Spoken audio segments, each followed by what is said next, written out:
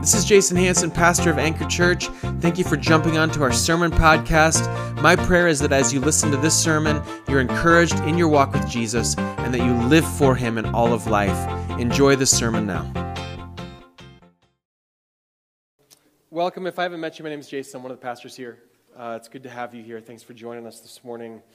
We are jumping into a new series called What Remains. And really, this series, What Remains, is not just going to be a series we go through in January. It's going to actually be our theme for the whole year. If all else fails, if everything goes away, if your life, things crumble, and oh no, what's going on? The question is, what remains? Does faith remain? Does anything remain? Have you built your life in such a way where something remains if all else fails? Because at the end of the day, everything will fail you. At the end of the day, death will come to you. It's going to come to everybody. And the question is, what remains? And we want to make sure that we have it firmly grounded. And so we're in this, going to start this series really talking about our mission and our values and where we're going and what we want to, how we want to think, what we're calling you to. We do this every January. It really is a couple different things. It's a reminder for those of you that have been here last year or the year before that. It's maybe a new thing for some of you if you've come within the last year to understand what is our mission, what are our values.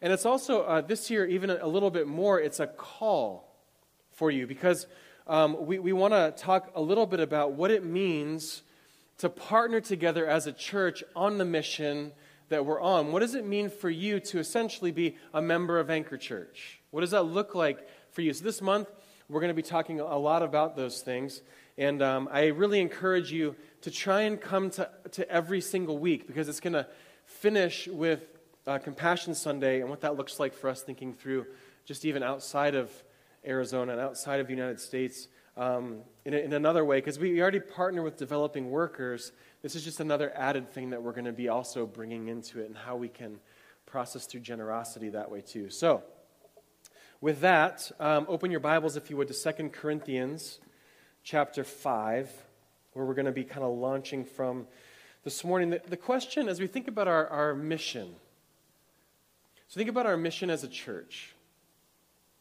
The question that we really want to wrestle with at the very beginning and the outset, and for you to understand is, what makes Anchor Church, and I would actually say what makes any Christian church, it doesn't matter if it's in the States, outside the States, if it's in Arizona, outside Arizona, what makes a Christian church Christian? What is it about Anchor Church? We'll use us as an example since we're talking about us. What is it that makes us uniquely Christian? What separates us from the mosque up the street? What is different about us? We can say, well, the God we worship, sure, but we can say, we worship God. Well, the mosque down the street says the same thing. They worship God. So what's unique about Christians? And the answer is in the name, isn't it?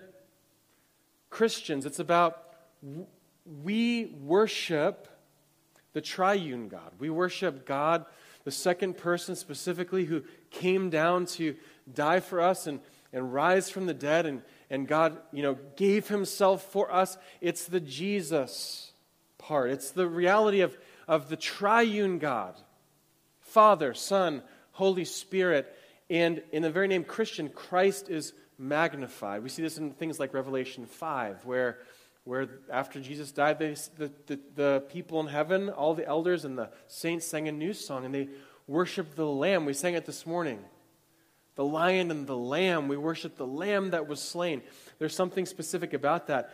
We want to make much of Jesus because it makes us who we are. We have to make much of Jesus. So my big idea this morning is very simple. As we talk about our mission, what are we about? Our mission is simply this, to get more of Jesus. This is a very simplistic way to actually restate our actual mission statement. That's not our actual mission statement. That's a summation of our mission statement. Our mission statement actually is inviting people to live generously for Jesus in all of life. That's what Anchor Church, we exist to invite people to live generously for Jesus in all of life. It means that we are inviting people on the outside to join us in our living generously for Jesus. And we use the word generously intentionally. The word generous is often co-opted in our culture to just mean money. And it does mean money, but it means more than that. It means time, and it means effort and energy, and it means friendship and hospitality. There's a lot that we want to make sure we understand about that word generosity. So our mission statement is inviting people to live generously for Jesus in all of life. Summed down, it means our mission is to just get more of Jesus, which is what I want to talk about today. We want to get more of Jesus. When we think about what we are and what we're doing, everything we want to do is pointing to Him. Everything we do flows from Him. The Spirit of God that's in us, resurrection power, the purpose of the Spirit, Jesus sent that Spirit, the Holy Spirit, to us to equip us and train us and empower us, but really to highlight the mission of proclaiming the gospel of Jesus Christ. We want to make sure that we get more of Him. We are all about Him. The question is, as we do that, what does that mean for us? What do we get? And that might sound like a self-serving question. It is, because that's how we think. I think sometimes, a lot of times, we're motivated by just, well, okay, what do I get out of this?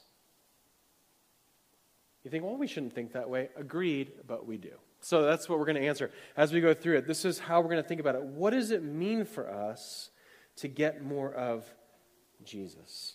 And we're going to jump off of this from 2 Corinthians chapter 5, verses 14 and 15. I'm actually going to start in verse 13, just for some context. This is the word of the Lord to us this morning. This is Paul. For if we are out of our mind, it is for God. If we are in our right mind, it is for you. For the love of Christ compels us, since we have reached this conclusion that one died for all, and therefore all died. And He died for all, so that those who live should no longer live for themselves, but for the one who died for them and was raised.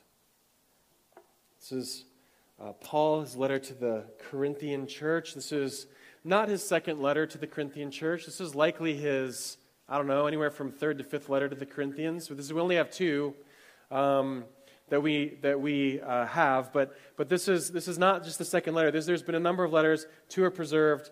This is Paul's writing to a specific church in Corinth. And rumor had kind of come through, and this has been told a lot of times, that Paul was somebody who was not sane. He was out of his mind. And Paul's arguing with the Corinthians, letting them know he's not out of his mind. He's trying to help them understand, no, I'm in my right mind. But you notice in verse 13, he references being out of his mind. He says, if I'm out of my mind, in verse 13, he says, if that's what we are, it's for God. And the reason people say that he's out of his mind is likely because of the zeal he has for the proclamation of the gospel. He has been harmed for this proclamation. He's been shunned for the proclamation. He's been removed from fellowship because of it, and he will not cease proclaiming and talking about and giving his life for Jesus. And there's people that look at him and say, this man is nuts. This man is out of his mind. And Paul's saying, well, maybe so. But if I am out of my mind, it's because of the Lord. If I'm thinking rightly, it's because of you. Nevertheless, people are saying that he's out of his mind, and he wants to give them an understanding of why it is that he's so passionate about the proclamation of Jesus and why Jesus is so important to him, and we want to grasp why Paul believes that, because, church, listen, we also want to be that way. Wouldn't it be a shame if we got to the end of our lives and Paul said, hey, man, did people think you were crazy because you love Jesus so much? And maybe we'd go, oh, not really. He might say, really? I wonder why. Didn't you read 2 Corinthians chapter 5? Say, well, yeah, we did, but if we didn't really get it, listen, let's get it this morning, okay? Let's understand what Paul means. Paul can't get enough of Jesus. He can't. He can't get enough of who Jesus is, and we want to grasp this. Paul sees Jesus and the love that he has for him as an absolute gift.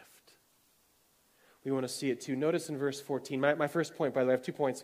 My first point is that we have been gifted life. This is Paul's first understanding of why it is that he loves Jesus. What is it about it? He's been gifted life. Look at verse 14. It says, for the love of Christ compels us. This love of Christ, Paul's out of his mind. He loves Jesus. Because the love of Christ, which, by the way, the love of Christ both means Paul's love for Jesus and also Jesus' love for Paul. He sees both. He goes, I love Jesus and I'm compelled. Also, I know the love that Jesus has for me. And I'm compelled. That word compelled, it means, let me define it. It means constrained, restrained, hemmed in. It means this idea of control. The love of Christ controls Paul. It constrains him. It restrains him somehow. By my house, if you live in Phoenix, all of you live here, I think. Most of you live here anyway. You're by a canal somewhere. We have canals that have been around for a long time. If you haven't seen one, maybe you haven't been here long enough. I don't know. Just start walking, start driving, you'll see one. By my house, there's a canal. It's under construction. They drained the whole thing. And I was driving by it the other day, and you realize they at some point poured cement down into the canal. The whole canal is filled with cement because they want these waterways to be able to irrigate fields far away. And so they just have water running, but they want it to go in a very specific way. They want to control it. They want to restrain it. They want to constrain it. They want the water to go where they want the water to go. The water can't go wherever it wants. The water is constrained by the banks of the canal. And just like the canal with the water, Paul's saying, the love of Christ, it constrains me. I can't break the bounds of this to do what this love of Christ compels me to do, which we're going to talk about in a moment. You might say, well, what is the love of Christ compelling me to do? We're going to get there. But the love of Christ, it constrains Paul. It restrains him. He is so committed to the love of Christ that he is compelled by it. He is controlled by it. And he sees that this love of Christ is so compelling. It's so awe-inspiring to him that he can't help but look at it and conclude that it is everything to him. We say, well, what did he conclude? Why is he so convinced of the love of Christ for him? So the love of Christ compels him, it controls him. But what is it, like, how does he know that Christ loves him? What does he know about this? And he says, well, we've concluded. Look what he says in verse 14, For the love of Christ compels us. Since we have reached the conclusion, he is sure, he's come to this place of understanding something. He's concluded this, in summation, that he's been given a gift. Jesus has given him a gift, and the gift that Jesus gave him is something that nobody else could give him. It's actually something that he couldn't even get on his own. The only way he would be able to get this gift is if Jesus had given it to him, and he has concluded that this is the case. And notice what this gift is.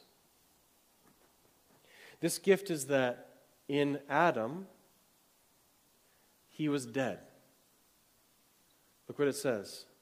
Verse 14, we've reached this conclusion that one died for all, and therefore all died. What he's talking about there is the old story. Maybe you're not a church person. You don't know what I'm talking about. Adam and Eve were created. And God said, don't eat of the fruit of the tree. Because if you do, you're going to die. And they didn't listen to him. They were tempted, and they ate the fruit anyway. And as soon as they ate that fruit of that tree, death came in. And it wasn't physical death because they still lived. It was spiritual death.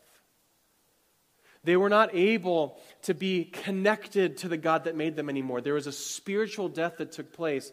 And Paul's saying in Adam, this one person that died, we all died. Paul's saying we had no more access to the spiritual life that God gave to us. That was over. We had no more access. We didn't have a ticket to it anymore. You ever try to go to the airport and try to just bust your way through TSA without a ticket? You ever try and do that? I wouldn't recommend it.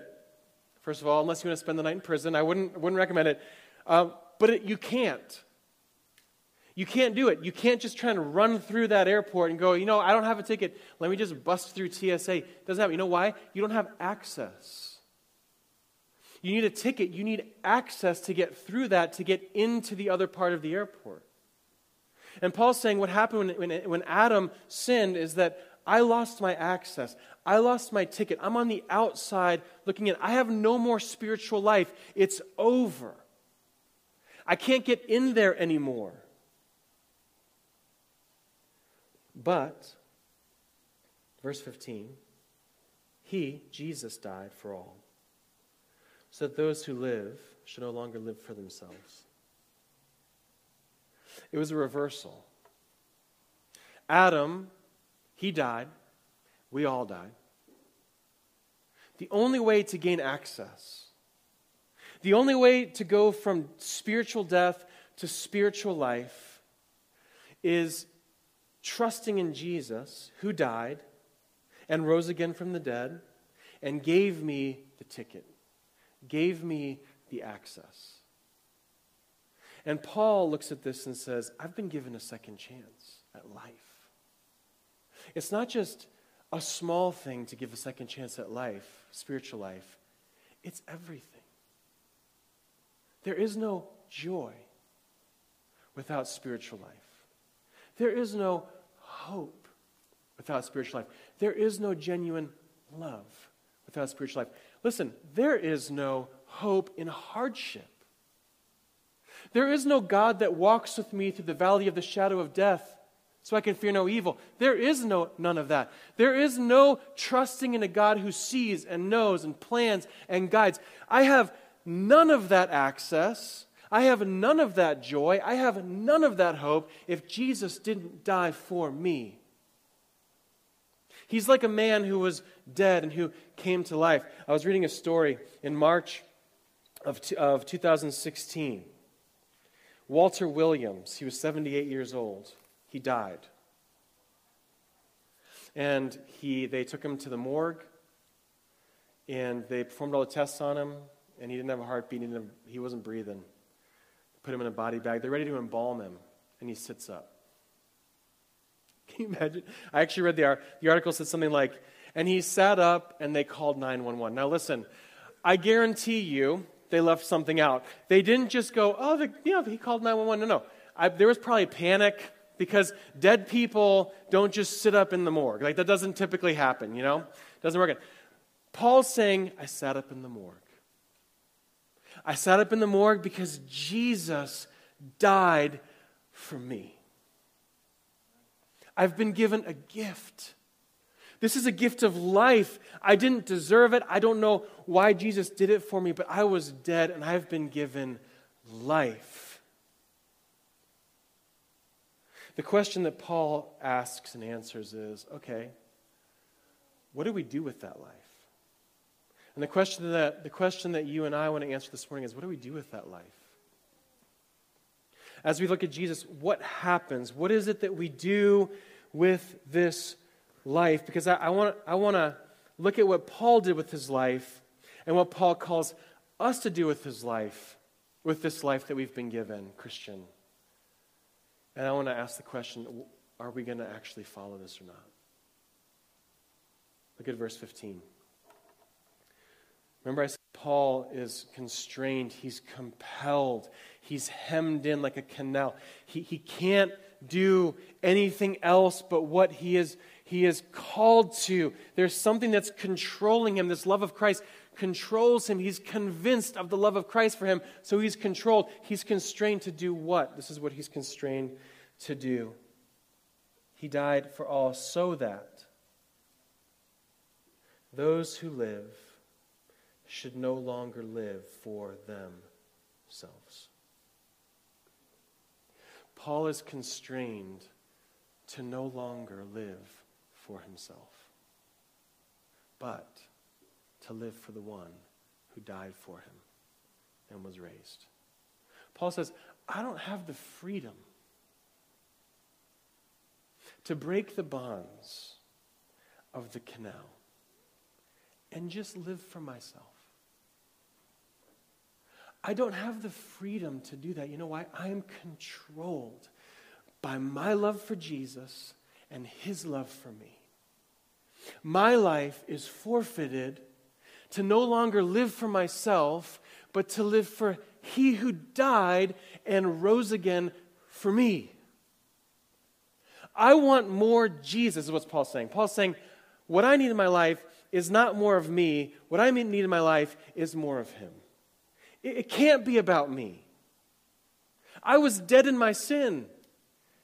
And he died for me, and he gave me a gift of life. I am no longer free to live how I want to live. I can't break the bonds that he's put me in. His love constrains me. It controls me. And I think if Paul were here this morning, he would look around at us and say, hey, Anchor Church, let me just tell you, I told the Corinthians a long time ago, let me tell you again, you aren't free to live for yourself. You're controlled by the love of Christ. And maybe he'd say, if you don't feel that, let me ask you, are you controlled by the love of Christ? Because if you're not controlled by the love of Christ, man, you better get on it. Don't you know that in Adam, you died and he gave you a gift of life. What are you going to do with it? More of Jesus? Less of Jesus? I hope it's not more of you.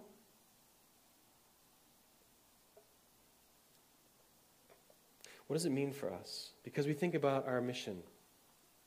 More of Jesus. But our mission statement, let me restate it for you. Inviting people to live generously for Jesus in all of life. When we think about that, here's what that means. It's assuming that you're doing that.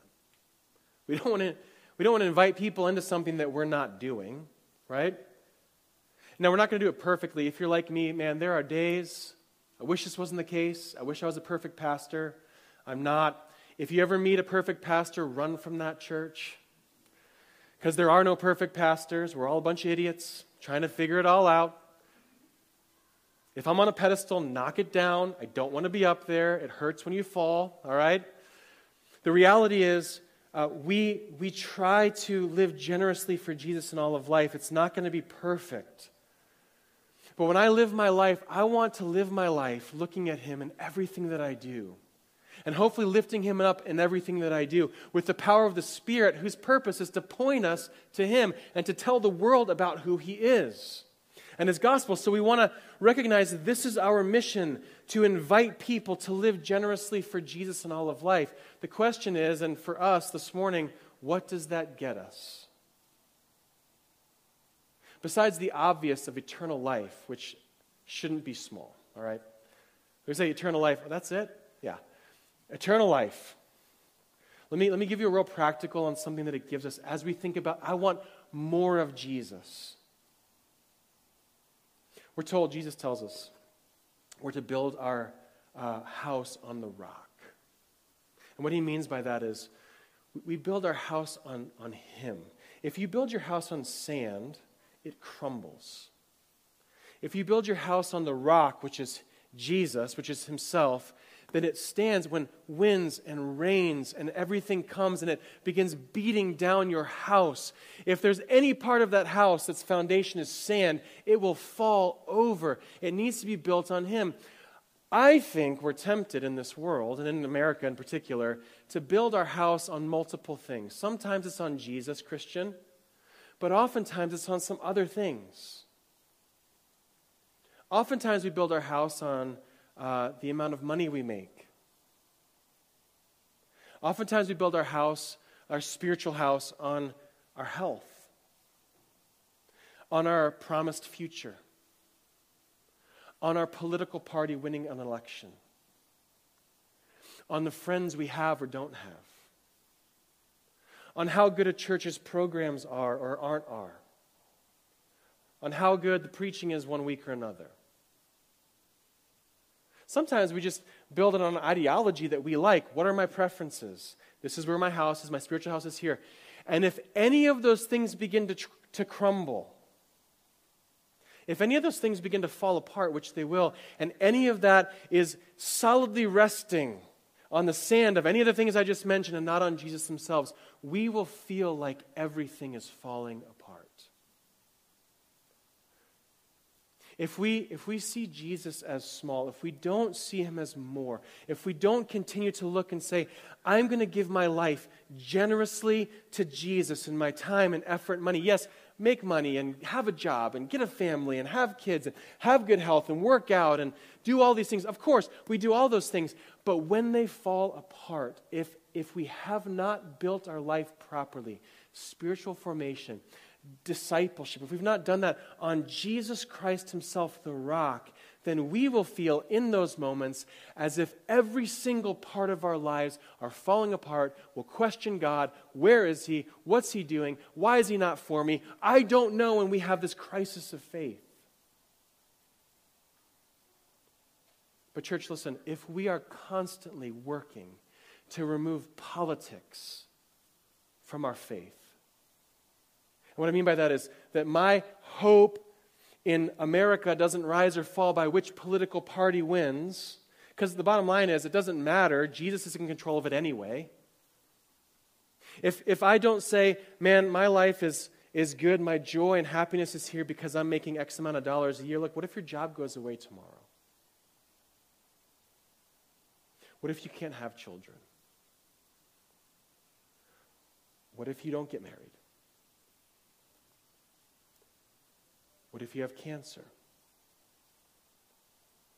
What if you get diagnosed with chronic depression and anxiety?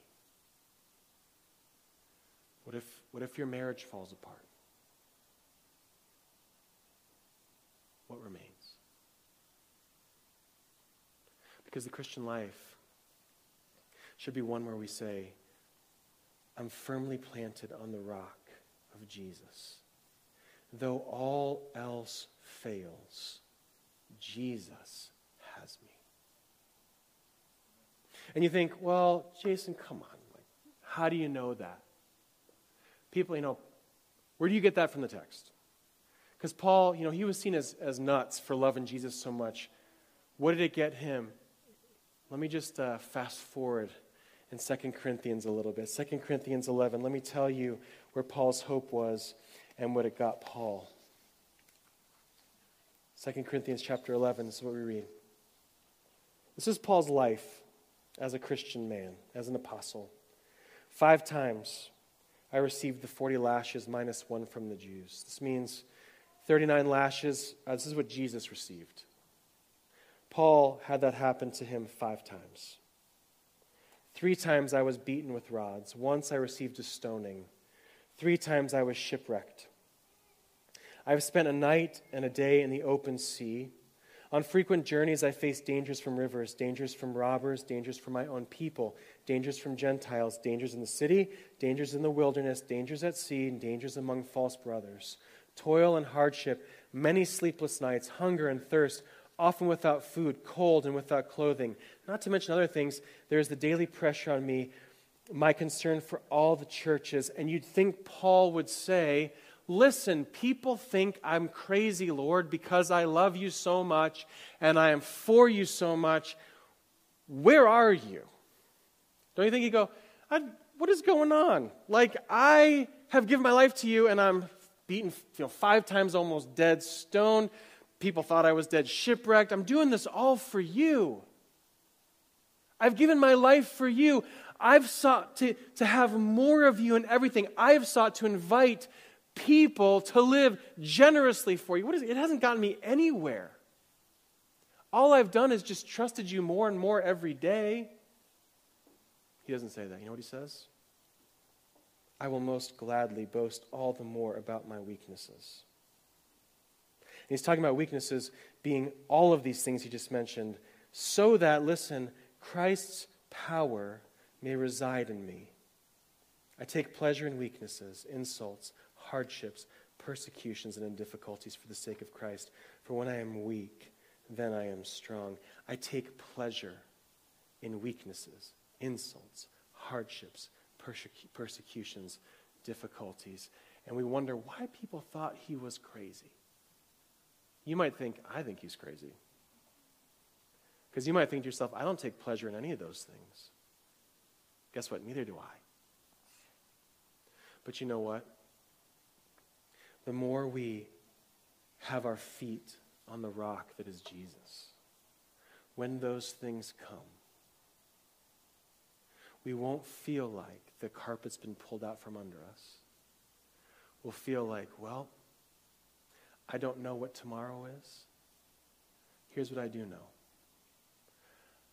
I'm convinced that Jesus loves me. And I'm controlled and compelled by that so that this life may no longer be lived for me, but for him who died for me. And may the people around me that are watching me think I'm crazy like Paul. Because I want people to look at me and go, why are you so joyful? And I say, well, because I have a king who died for me. And my life is lived for him. May it be so. Our mission is to get more of Jesus, inviting people to live generously for Jesus in all of life. This is what we are at Anchor Church. This is what we're trying to do. Do we do it perfectly? No. Are we trying to grow in it this year in 2024? Yes. If you're a part of this church, am I calling you to invite people to live generously for Jesus in all of life? Yes. Am I calling you to live generously for him in all of life? Yes. How do we live this out? 2 ways. 1, evaluate Jesus in your life. Can you say, I no longer live for myself? I'm convinced, I am controlled by this love because I concluded that one died for all, Adam died for all, and therefore I died. But Jesus died for all so that those who trust in him can live, and that's me. I've been given a gift, so I am going to do my best to live my life, not for me, but for him. Some of us struggle when life's hard because we want to throw faith out the window. Some of us struggle when life's good because we don't want to remember Jesus.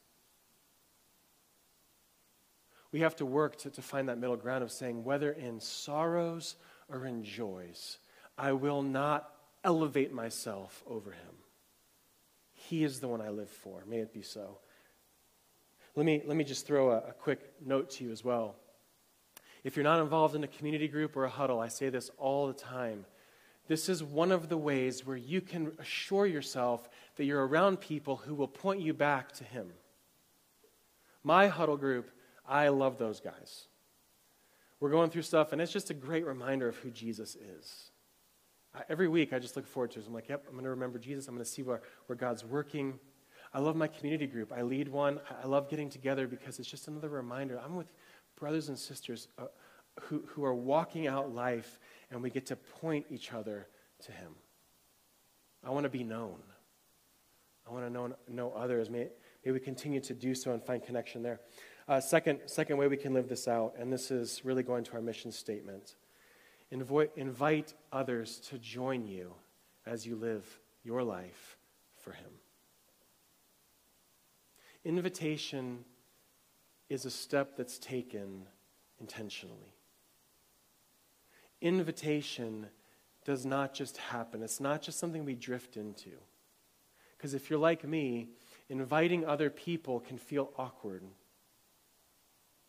Especially if those people aren't Christians. And it doesn't mean you just need to invite them to church. Maybe just invite them over for a meal. and spend time with them. Be intentional. Where are you spending time with non-Christians? Tiffany and I, I've said this before, it doesn't make us better than anybody. We a year ago, 2 years ago, decided we just really wanted to try and find a community that wasn't a Christian community so that we could make some friendships that weren't Christians. So we joined a gym and got to know them, and they know me as a pastor, and they swear around me, and it's fine. No problems. But I want them to see Jesus in me. And I've invited them. I want to invite them in to the community. May it be that God saves them.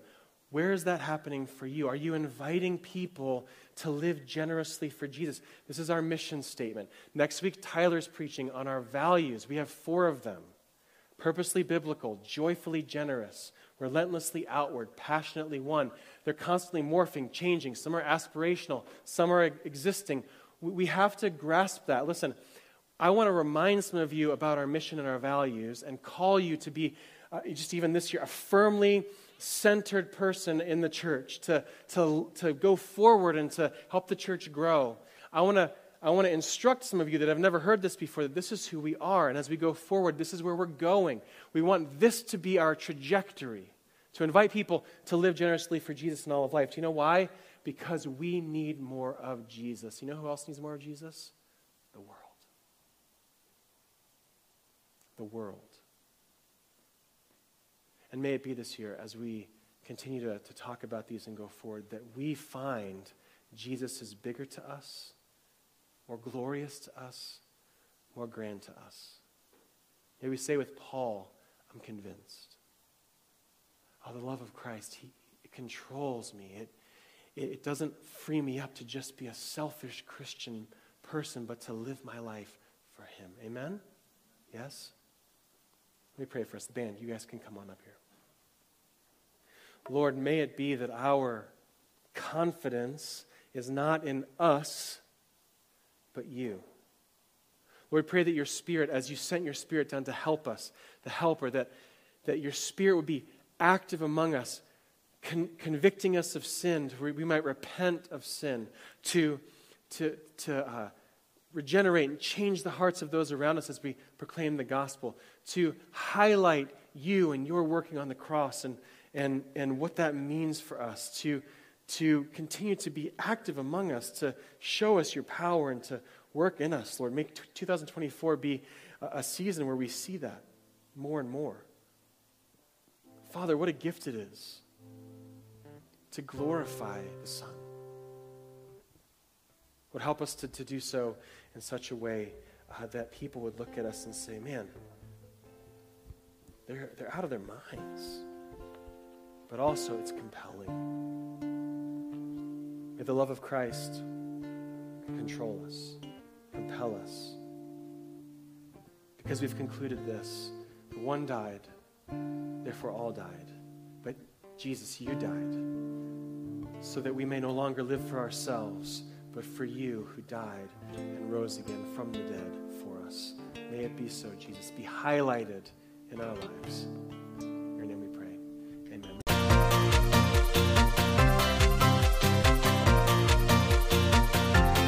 I really hope that you were encouraged by the sermon today. You can learn more about us at anchorchurchgilbert.com. We'd love to have you join our mailing list. You can do that on the website. If you have any questions for us about who Jesus is, please let us know through our website. I hope that you were encouraged.